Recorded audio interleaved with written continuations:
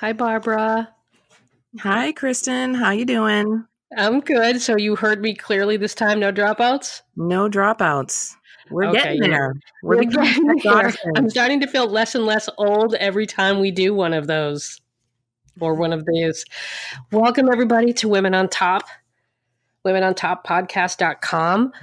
We took a little bit of a extended vacay for a few days so that we could re-record a show, but here we are. Barbara, how has your week been going?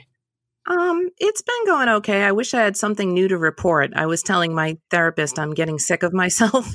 So she was like, well, how could we reframe that so it's kinder? I'm like, I don't know. I'm sick of myself. That's pretty much where I'm at. So I need to figure out something new to do or something new to have in my life to get me more excited about just myself, because I'm so used to being there for the kids and being there for my husband and being there for other people. I need something that kind of excites me for me. So I'm working on that, which is no small undertaking. But I think that probably happens to. more. I think that probably happens to a lot of mothers, a lot of parents, and a lot of just women in relationships. When we stop, when it becomes about somebody else, right? And we sort of forget. We stop investing in ourselves. Yeah, I would totally agree. Especially with kids, it's so much easier to just, especially when you've been a stay-at-home parent like we chose for me to do. Now my kids don't need me anymore. They're teenagers. You know what I mean? I mean, they need me on some level, but they don't need me like they did when they were toddlers. And I need to need me. I need to need me. Mm-hmm. So right now I'm trying to figure out, what does that mean? Does it mean taking on a new job? Does it mean, doing some volunteer work? What does it mean? But I need something that's just mine. And I'm investing in trying to figure out what that is right now so that I don't have to tell my therapist I'm sick of myself anymore. Well, one thing that was sort of just yours, Supernatural. Yes, that's going off the air. Ending. Are you sad? I am sad about it in that I've made some really good friends through the fandom, and I've written about it for 6 years now. So I've been recapping the show for 6 years. And I mean, it's time though. It's definitely time. It's been 15. That's a 15-year run. Yeah. When they finish next year, that's a long time. And I think I'm glad that they're choosing to end it instead of it just degrading to the point where it gets canceled. Mm-hmm. I'd rather have them end it while they still have some story to tell. But it's been interesting getting to know fandom and getting to know the other fans of the show and talking to them over Twitter and talking to them through the comments on the recaps. And kind of, it's been this shared community kind of thing that we have now. And that show has actually been propelled by its fandom. They're the ones who's kept it alive. I think a lot of shows now, I know for me, I had a show like that with or an experience like that with The Good Wife a few years ago, where social media and live tweeting it now, and the opportunities it gives viewers to sort of connect with other viewers, that is a whole other aspect now to whether or not a show is successful. Like, I truly believe Grey's Anatomy is still on the air because of the social media following. Because I mean, and I love Shonda Rhimes, but this show is awful. I haven't watched it in the last couple of years, so I don't know how it has become. But I got bored with it. Yeah, you get bored very quickly. Yeah, and like you said, the social media following, especially for a niche show like Supernatural, which the average person doesn't watch. Yeah, it's been propelled by that fandom for so long. Mm-hmm. And the Mark Pedowitz, who runs the network, even said, we'll keep doing it as long as they want to keep doing it. And I think it's because they got so much social media coverage out of it. Right. But the guys decided to hang it up, and I think that was a good decision on their part. So one more year, and then we'll see how it ends, I guess. Yeah, I had it with The Good Wife, and now I have it with American Horror Story, because none of my friends watch these sort of niche shows. Right. So you didn't really have anybody like, I mean, spoiler alert if you haven't watched The Good Wife, so just maybe turn the volume down for a second. But season 5, they kill off a major character, and they manage to keep that change completely a secret, which is almost impossible to do nowadays with social media, but they managed to do it. And so when it aired, I mean, you could see the shockwaves through social media because it just continued to trend and trend and trend for hours. And everybody was just sort of like, wait a minute, what just happened? And we were literally grieving the loss of this character. And it was just such a sudden loss. And unfortunately, the loss of that character, I happen to think, just completely destroyed the quality of the show, unfortunately. Yeah. But now they have a spinoff, and I don't know if anyone has CBS All Access, and it's called The Good Fight with Christine Baranski playing Diane Lockhart. And it's so good. And if you don't have CBS All Access, get it and watch it. It's a show with, mainly female leads. The men are all supporting characters. The women are the leads. Yeah. The men are all the supporting characters. It's a very diverse cast. Takes place in Chicago.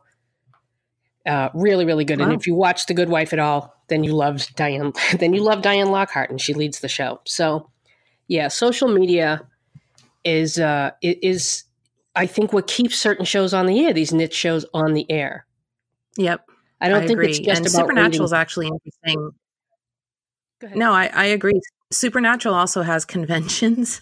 Which I've actually gone to, and they're fan conventions, and it's like Comic-Con, except it's just Supernatural. And you get these things are all propelled by social media. I mean, you were talking about The Good Wife and the character that was killed. I even know what you're talking about, and I've never watched that show. Right. But I was on Twitter. Yeah. And so if you were on Twitter at all, you saw when that happened. I won't say it in case somebody's watching it past episodes, but I even knew what happened, and people, know about certain things that happen on Supernatural that don't even watch the show. So it's definitely a thing for networks to consider when they're keeping a show on the air or not, is what is the social media coverage of this thing? Yeah, absolutely. So that's unfortunate. I know that's something that you really enjoyed, and it's sad that it's ending at a time when you're sort of looking for something for just you. Right. And I think it is. It's hard for women to, I think we feel selfish if we try to find something just for us, something outside of our family, something outside of our significant others, something outside of our children. We've sort of been, I think, conditioned to believe that if we're not completely focused on everybody else except ourselves, then we're bad people. Right. No, it's true. It's true. And that's the first thing that I'm considering as I'm considering a job, saying, well, what if my eldest son has type 1 diabetes? Like, what if he has some sort of issue and he needs to be picked up at school? And what if, my younger son needs some support in some way? Or what if, whatever. It's the first thing that comes to mind is not what would I like to do? It's what will I be allowed to do that coordinates with everybody else? Yeah. Yeah. We end up being the ones that have to sacrifice all the time. We have to sacrifice everything. We have to sacrifice our careers. We have to sacrifice the time. But more importantly, we have to sacrifice our identities. Yeah, I agree. And that's, and I think that's really unhealthy. I agree. My opinion. So Barbara, what do you have for me? We're going to do a little deep dive into some pop culture moments from the last week. What do you have for me? Well, what I've been thinking about is it's been a tough week to be named Barbara. Mostly I say that even though she spells it wrong. Mostly I say that because of the, and I'm trying to make light, but it's actually a really serious situation. I've been unable to stop thinking about this Barbara Streisand thing where she essentially made excuses for Michael Jackson's molesting the children that he molested. And she said, hold on, let's say alleged. Let's just be careful with that. I know but we should say alleged when we talk about that. All right. No, that's fair. That's fair. But she said, in her opinion, she believed the young men men who came forward.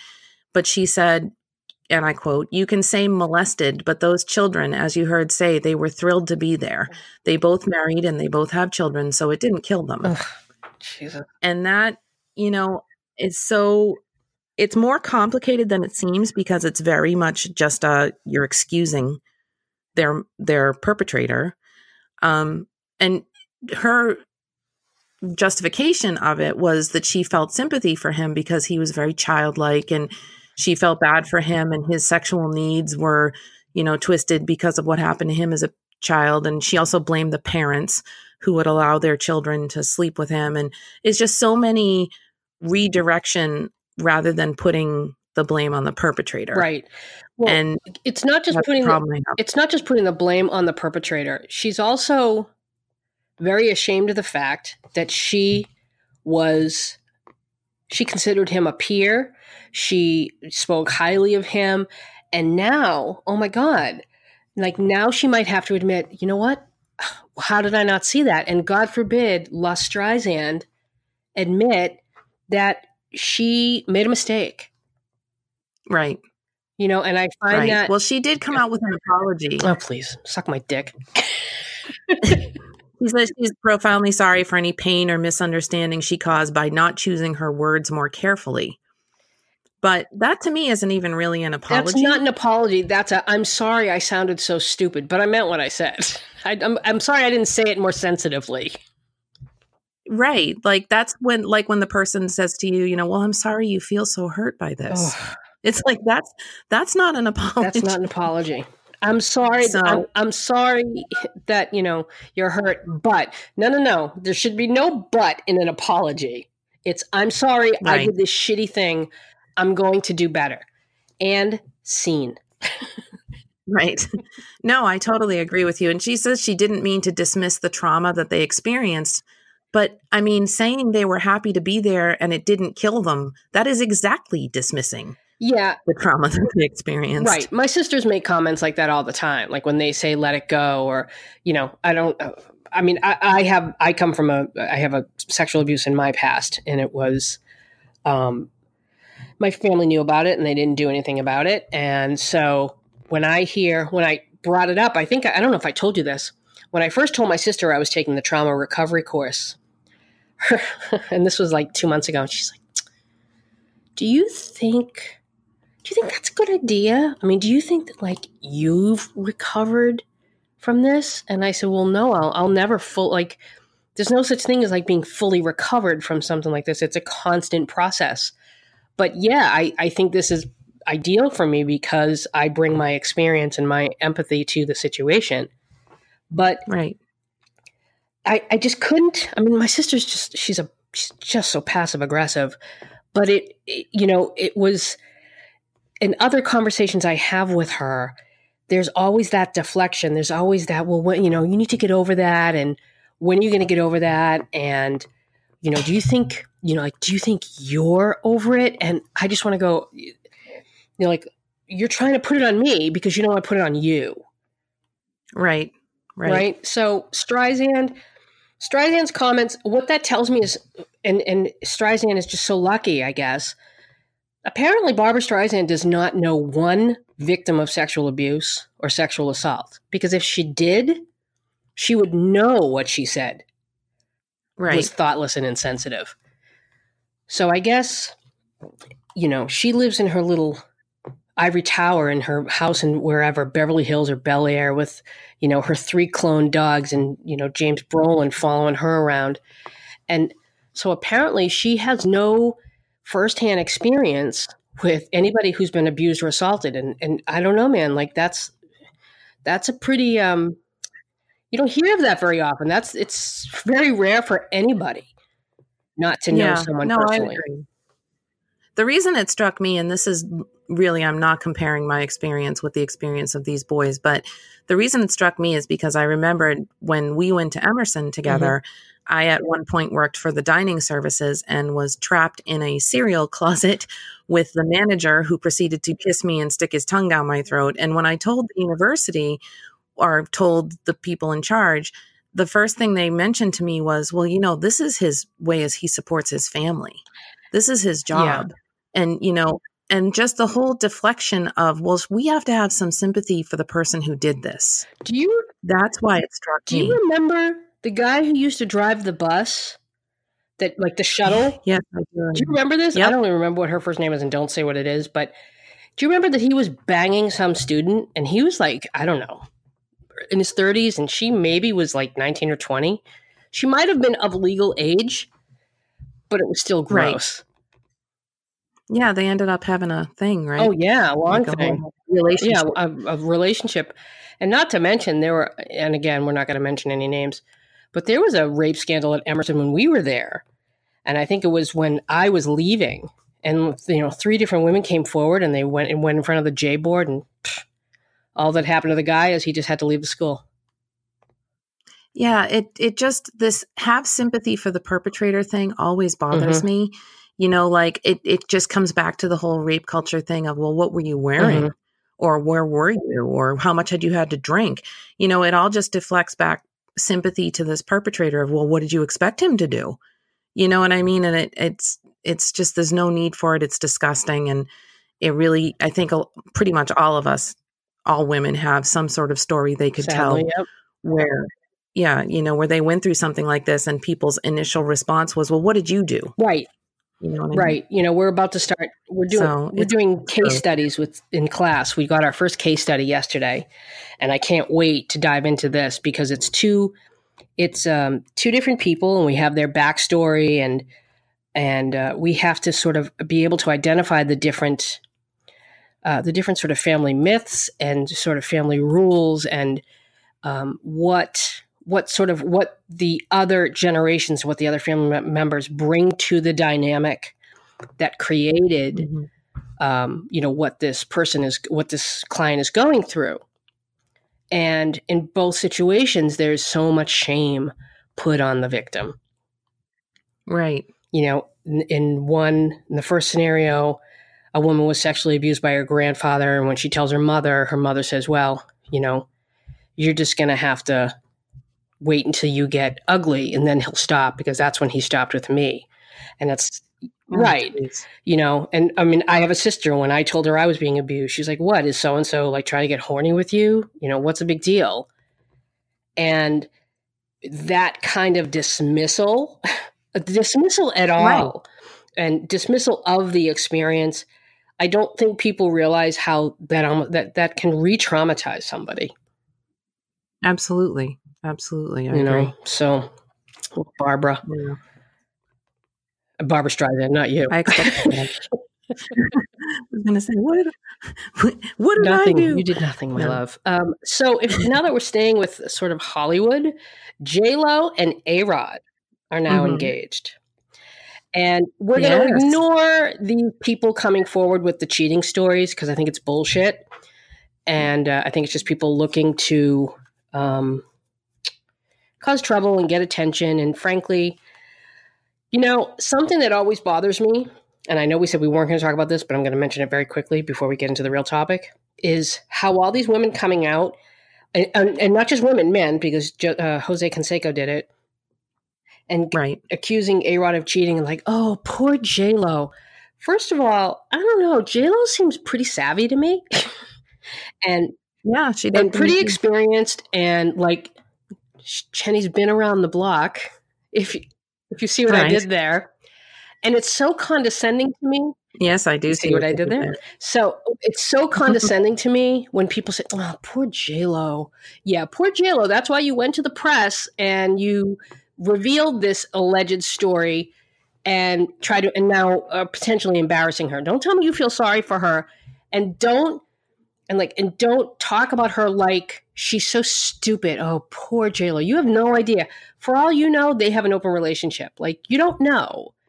So just keep your fucking nose out of it and save your stories. And if you really cared about her, go to her directly. Don't take it to the press, you asshole. Yeah. But the bigger issue for me when they got engaged, and I tweeted this out when I first heard the news, was, to me, A-Rod is the first man she's ever been with that I felt like was on her level. Yeah, I agree. I agree. All the other men she's dated, I think, the thing that she's always, people, and again, here's something else, they want to blame her every time her marriages don't work out. And no one ever stops to consider that maybe she just really marries pussies who can't handle the fact that she's so dynamic and she's so self-sufficient and she's so successful, financially and otherwise. Like, she doesn't need them. And maybe that just, I don't know, maybe that threatens these men and that's why they cheat on her, because they cheat on her. It's not her. You never hear about her cheating. You hear about them cheating. Maybe they just can't handle how sufficient she is. And I feel like that never gets considered. You know, people are just too busy talking about, well, what is she doing? What is she doing to, like, why don't any of these relationships work? But the other question is.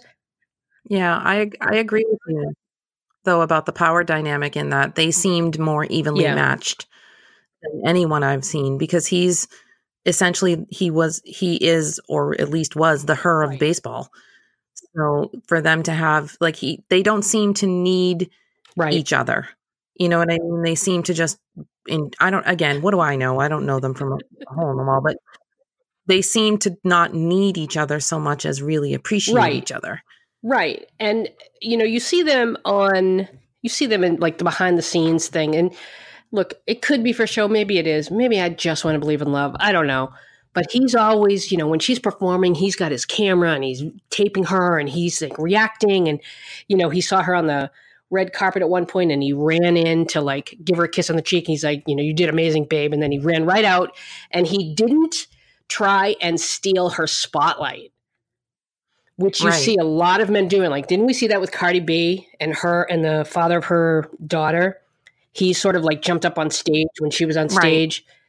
And it was basically to promote himself. And A-Rod's just like, here's a kiss. Boo, I'm going to be over here. And I liked that. Yeah.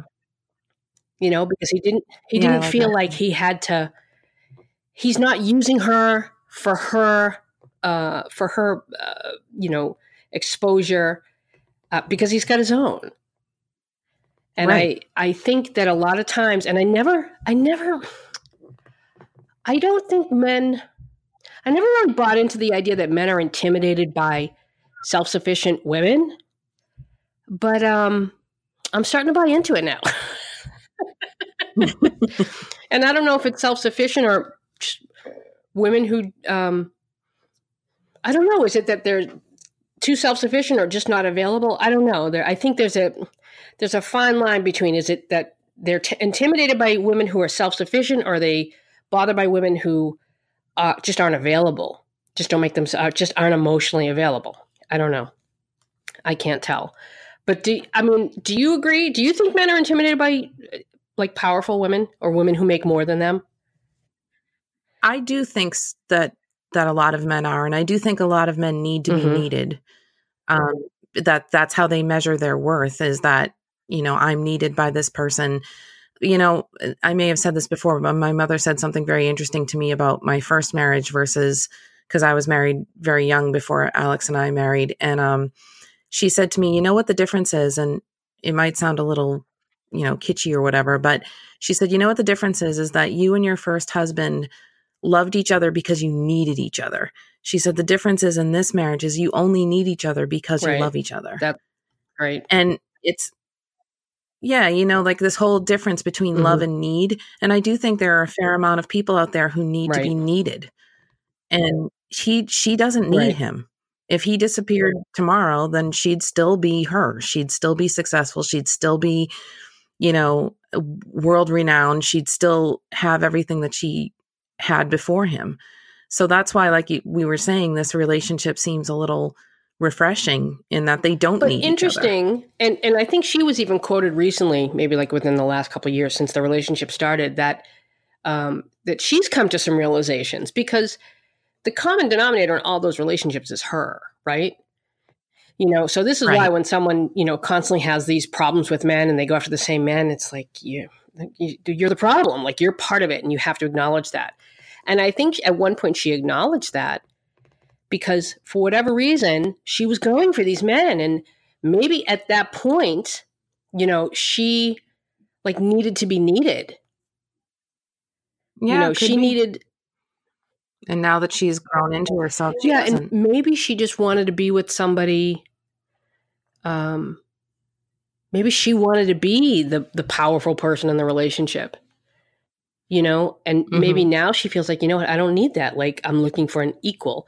And I think, and this is a great way to sort of bridge into the next topic, but I do think that, you know, we just come to these points in our life where we have these realizations.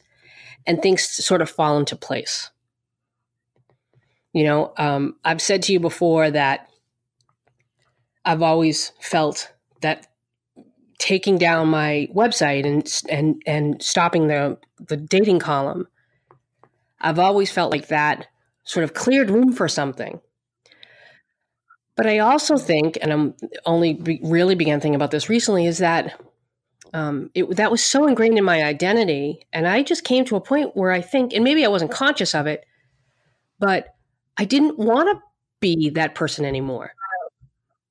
I didn't want my identity, my brand to be about being single and dating, because, and I think a lot of men saw that as, oh, well, her whole thing revolves around being single. Like if she's in a relationship, she's not going to want to be in a relationship because, and I think that was like, I don't think anything we do is a sort of random, I think, and I see a lot of bloggers do this, where they start a dating blog and they talk about all the sex they have. And, there's a woman in London, and she's a virgin, and it's just all she fucking talks about. And she does interviews about being a virgin, but she also writes blog posts about like not being able to find anybody to date. It's like, hun, these two things are connected. Whether you see it or not, like you're potentially intentionally sabotaging yourself without knowing it. And I think I could have been doing that with the column. So to move into the next bit.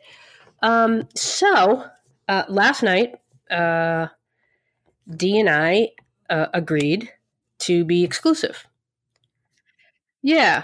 So that's nice. And I broached that topic because I felt like, okay, we're at a point now where I kind of I guess I did want it defined. I did kind of want to know, like, are we on the same page and what's going on? And, are you sleeping with anybody else? And so we had just finished dinner and I had made cookies. And so we were eating cookies and drinking wine. And I said, so I have a question. And he goes, okay. And I said, are you sleeping with anybody else? And he said, no. And I said, are you dating anybody else? And he said, no. And I said, well, I'm not dating anybody else either. And I really don't want to. And he said, oh, nice. He agreed. He said, there's no one else I want to date either. And I said, oh, okay. And I said, so did we just kind of agree that it's just going to be you and me? He goes, I think so. And I said, so like, are you my boyfriend? And he goes, I mean, if you want to put a label on it, sure. And it's adorable, right? Adorable. It's cute. But the more I think about this, right? And we would write this I would get these letters all the time from women on the column about, well, I've been out with him like 4 or 5 times and he, why doesn't he want to commit? And, why doesn't he want a relationship? And it's like, whoa, 4 or 5 times, you don't really even know each other. Yeah. But a frequent commenter, he went by DMN, he would always say that commitment, it's just words, right? It's just, I'm pledging to do this for now because it works for me for now. There are no repercussions if someone decides, oh, I don't want to do this anymore. Now, if you get married, that's a little bit different. There are repercussions. There are legal repercussions. There are financial repercussions. But if you're dating somebody and, 5 dates in, they're like, yeah, sure, I'll stop sleeping with other people, fingers crossed behind their back. They're agreeing to be exclusive now, not forever. And right, I guess it makes me sad. That makes me sad. But there's so much importance put on this. Like, let me be honest. The most exciting thing to me, and I probably, you know what? Fuck it. I'm going to say this. The most exciting thing to me about being exclusive with Dee isn't like being exclusive with Dee, because I know it could change at any minute. The most exciting thing to me is, and I'm going to fully admit it, is I get to now say I have a boyfriend. After years and years and years of not having one, I get to say, see, I'm not the fucked up, damaged thing you think I am. I get to now say things on social media. I get to now be part of that. And I do think that's a big reason why we want someone to commit to us, is so we can join that club. Okay. So you don't think, it's a trust issue? I think because if somebody says that to you, that you're placing your trust in them, that they're going to live up to it, and you're exchanging a trustworthy experience with one another that maybe you haven't had before.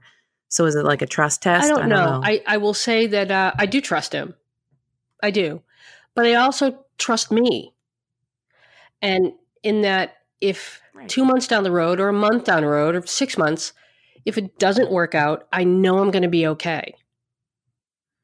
And I think that's more important than trusting him. Because I know me. Like, I can't control him, but I can control me. And so I trust me, and I trust me enough to know that if it doesn't work out, I'm going to be okay. And it's not a reflection of my worth or my value. And I think we put so much pressure on ourselves we seek that external validation. There are always writers. One thing that always annoyed the shit out of me was when writers would, they'd be dating somebody for like 2 months, and then they're like, okay, well, here's what I did when I met so-and-so, and this is what I did with my dating profile. And, they wrote like a little tutorial about how they landed this guy that they've been dating for 2 months. And then a month later, it would be over. And, or they, there was one girl, to this day, she still hates me. And she met a guy online. He was from Australia. He was here on a visa. After dating like 3 months, they agreed to get married because his visa was expiring. And so she told everybody that the visa was expiring. So everyone's like, it's a green card marriage. And so she would write about how she's like, I'm so frustrated that people think my marriage is a green card marriage. It's like, bitch, first of all, it was a green card marriage in the sense that you only got married at that time because his visa was expiring. However, that's not the point. The bigger point was the minute she and this guy got married, it was, oh, let me tell you about why I didn't take his last name. And let me tell you about how I felt about it on my wedding day and the pressure on my body. And I'm like, you went to fucking City Hall, you wore some friend's dress, and then you went to fucking Hojo's and you had a burger with your family and everybody else. Stop acting like you were at St. Patrick's Cathedral with your huge bridal party and that this has been in the works for a year.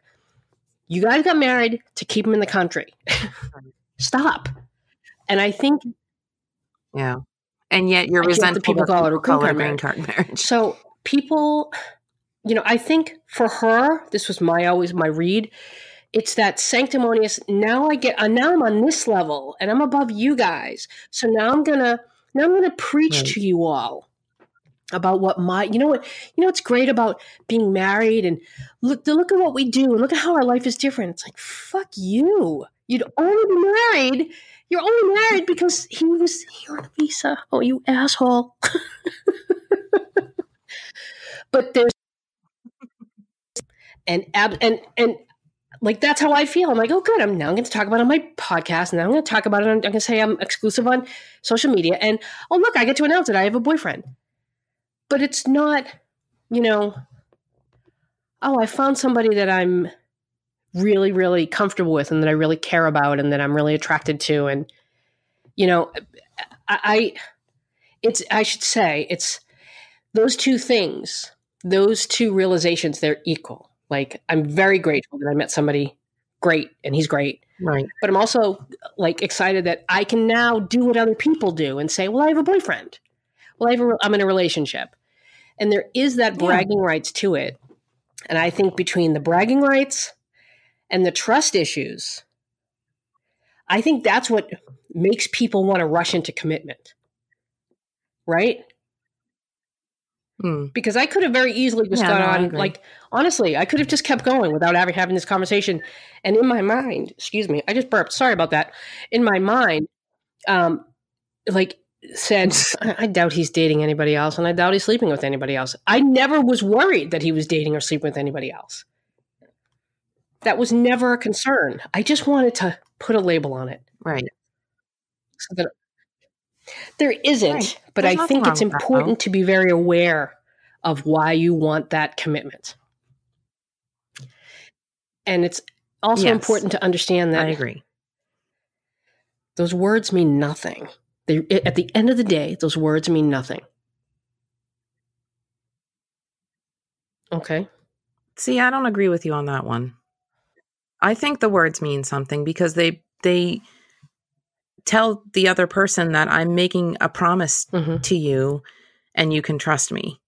And if that person now, if they come to, I understand what you mean in that they mean nothing, in that they could come to Mhm. you in 2 months and say, I don't want to do this anymore. I get that. It's not the extreme level of commitment that a legal partnership or a legal marriage would be. But I also think that Yes, it's that's an fair. And offering of trust. I'm being too flippant, and I'm being very glib, as Tom Cruise would say. I'm being very glib about this. Yes, there is the sentiment and the promise. There is value to that, of course. When I say it doesn't mean anything, Right. I think I need to reframe that a bit and rephrase it and say that it doesn't carry the weight that you think it does. Because, Yeah, I agree with you on that. People, and I've said this before, people are as honest as their options at the time. So if someone says, yeah, sure, and I can tell you how many letters I would receive from women who would say, well, we were dating 2 weeks and he agreed to be exclusive, and then we started having sex. Well, yeah, because you use sex as a fucking bartering tool, and he probably hadn't gotten laid in a month or a couple months, and he was like, yeah, sure, why not? Sure. Yeah, boyfriend. And then 2 months down the road, they're like, and then he broke up with me. It's like, wow, really? That's shocking. That you use sex to get commitment, and then he knew what you were doing, and he bolted once he was bored, once he was done and got what he wanted. I don't know. Right. I think we need to take more time before we commit to people, because look, a month from now, like once we start spending like 3 times a week together, who knows? He might hate me. Mm-hmm. Well, Barbara, you've spent days upon days with me, 24-hour, 24/7. And I think we both know I have my moments.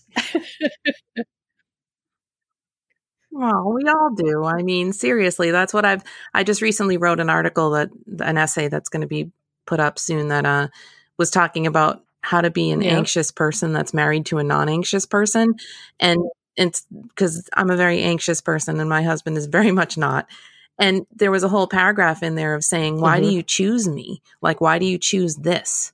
When you could choose a woman who is less anxious or a woman who has less psychological baggage that I have. And he very much just says, it's you. It's you. There's a unique package together of you that puts it all together. But we all have our, doubts about, am I a lot to take on? I know I'm a lot to take on. So it's when that other person says to you, yes, I know it means, I see what you're saying in that it means more if they've taken the time to get to know you and say, I'm taking on this commitment to you, the person that I know, as opposed to 2 weeks in who's like, she's kind of fun and I'd like to have sex with her, like take the time to get to know what you're committing to, because commitments only have the depth that you give them based on the person that you're giving them to. Yeah.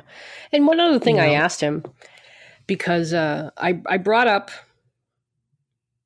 that woman we were talking about earlier this week, and that I mentioned on a show a couple weeks ago. It's the woman who she writes quite frequently about her sexual abuse, and she has a book coming out.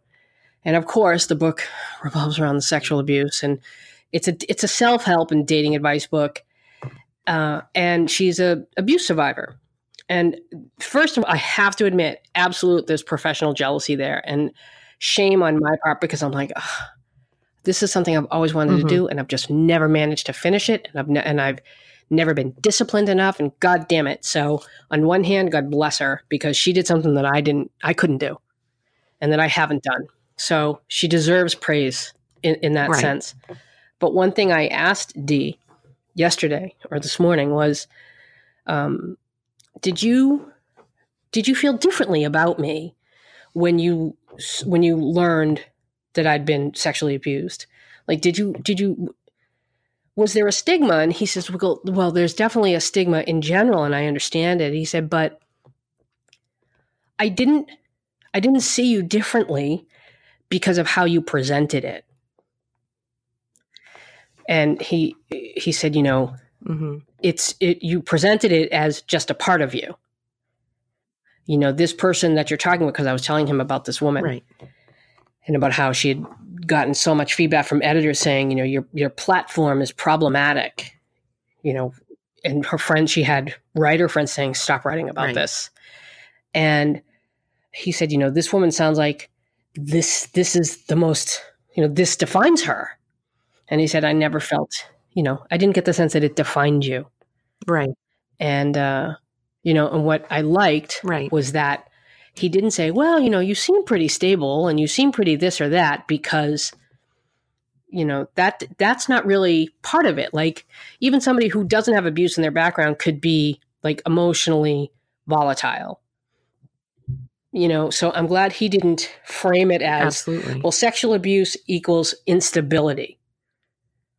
He framed it as, well, you seem like this is like how you've dealt with it and how you've addressed it.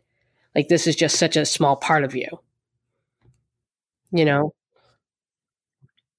Right. And that's what I was saying before about my husband saying it's a total package, and that my anxiety isn't what defines me.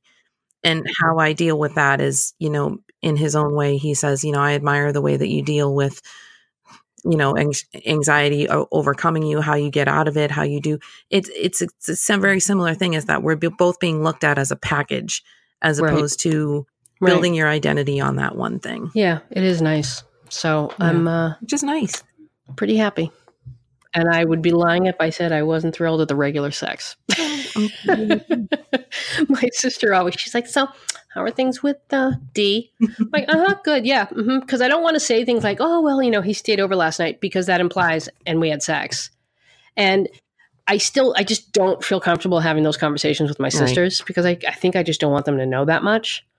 But hey, if they're listening, I'm right. How you doing? Which I doubt. But yeah, the things are good. The steady sex is great. I enjoy it. I enjoy him. Apparently, he likes me too. So who knew? Did you ever see that cartoon where it's really cute? It's a young couple, and the woman is saying, so you like me? And the guy's saying, yeah, I really do. And then it's the next day is their wedding day. And she's like, so you really, really like me? And the guy's, yep, I still do. And then it's them as an elderly or with a baby carriage. And you still like me? Yep, I'm still here. And the last one is like, they're both elderly and decrepit. And she's like, so you still like me? And he's like, yep, I still do. And I just thought, like, that's me on some level. You're kidding. Say that again? Really? Yeah, and it is. It's just like, oh my God, somebody likes me. I'm likable. I'm not, right. I'm not, what? Yay. Achievement unlocked. Right? Achievement unlocked. I'm not the mess that I thought I was. Or maybe I am, but that mess is only a part of me. So for people who think, oh, I've been through this and that makes me damaged and that makes me this, and you know what? It's only a part of you. And it's all about how you deal with it and how you address it. And, don't let it define you, and it won't define you. And everybody has their issues. Everybody has their stuff. So that's right. I think that's a great place to stop, Barbara. People, thank you for tuning in. WomenOnTopPodcast.com. Follow us on the Twitter, Women on Top Pod. Follow us on Instagram, Women on Top Podcast. Follow us on Patreon if you want to. I always feel very bad about asking people to do that. But, if you feel like it, it would be nice. We have a bonus episode coming up about serial killers, and we have some extra columns that are going to be posted this week. You get some extra dating advice and extra episodes and shout outs if you want one. But guys, thank you so much for tuning in. Barbara, I love you and you're the best. All right, my dear. Let's talk soon. Same. Right back at you, sister. Bye.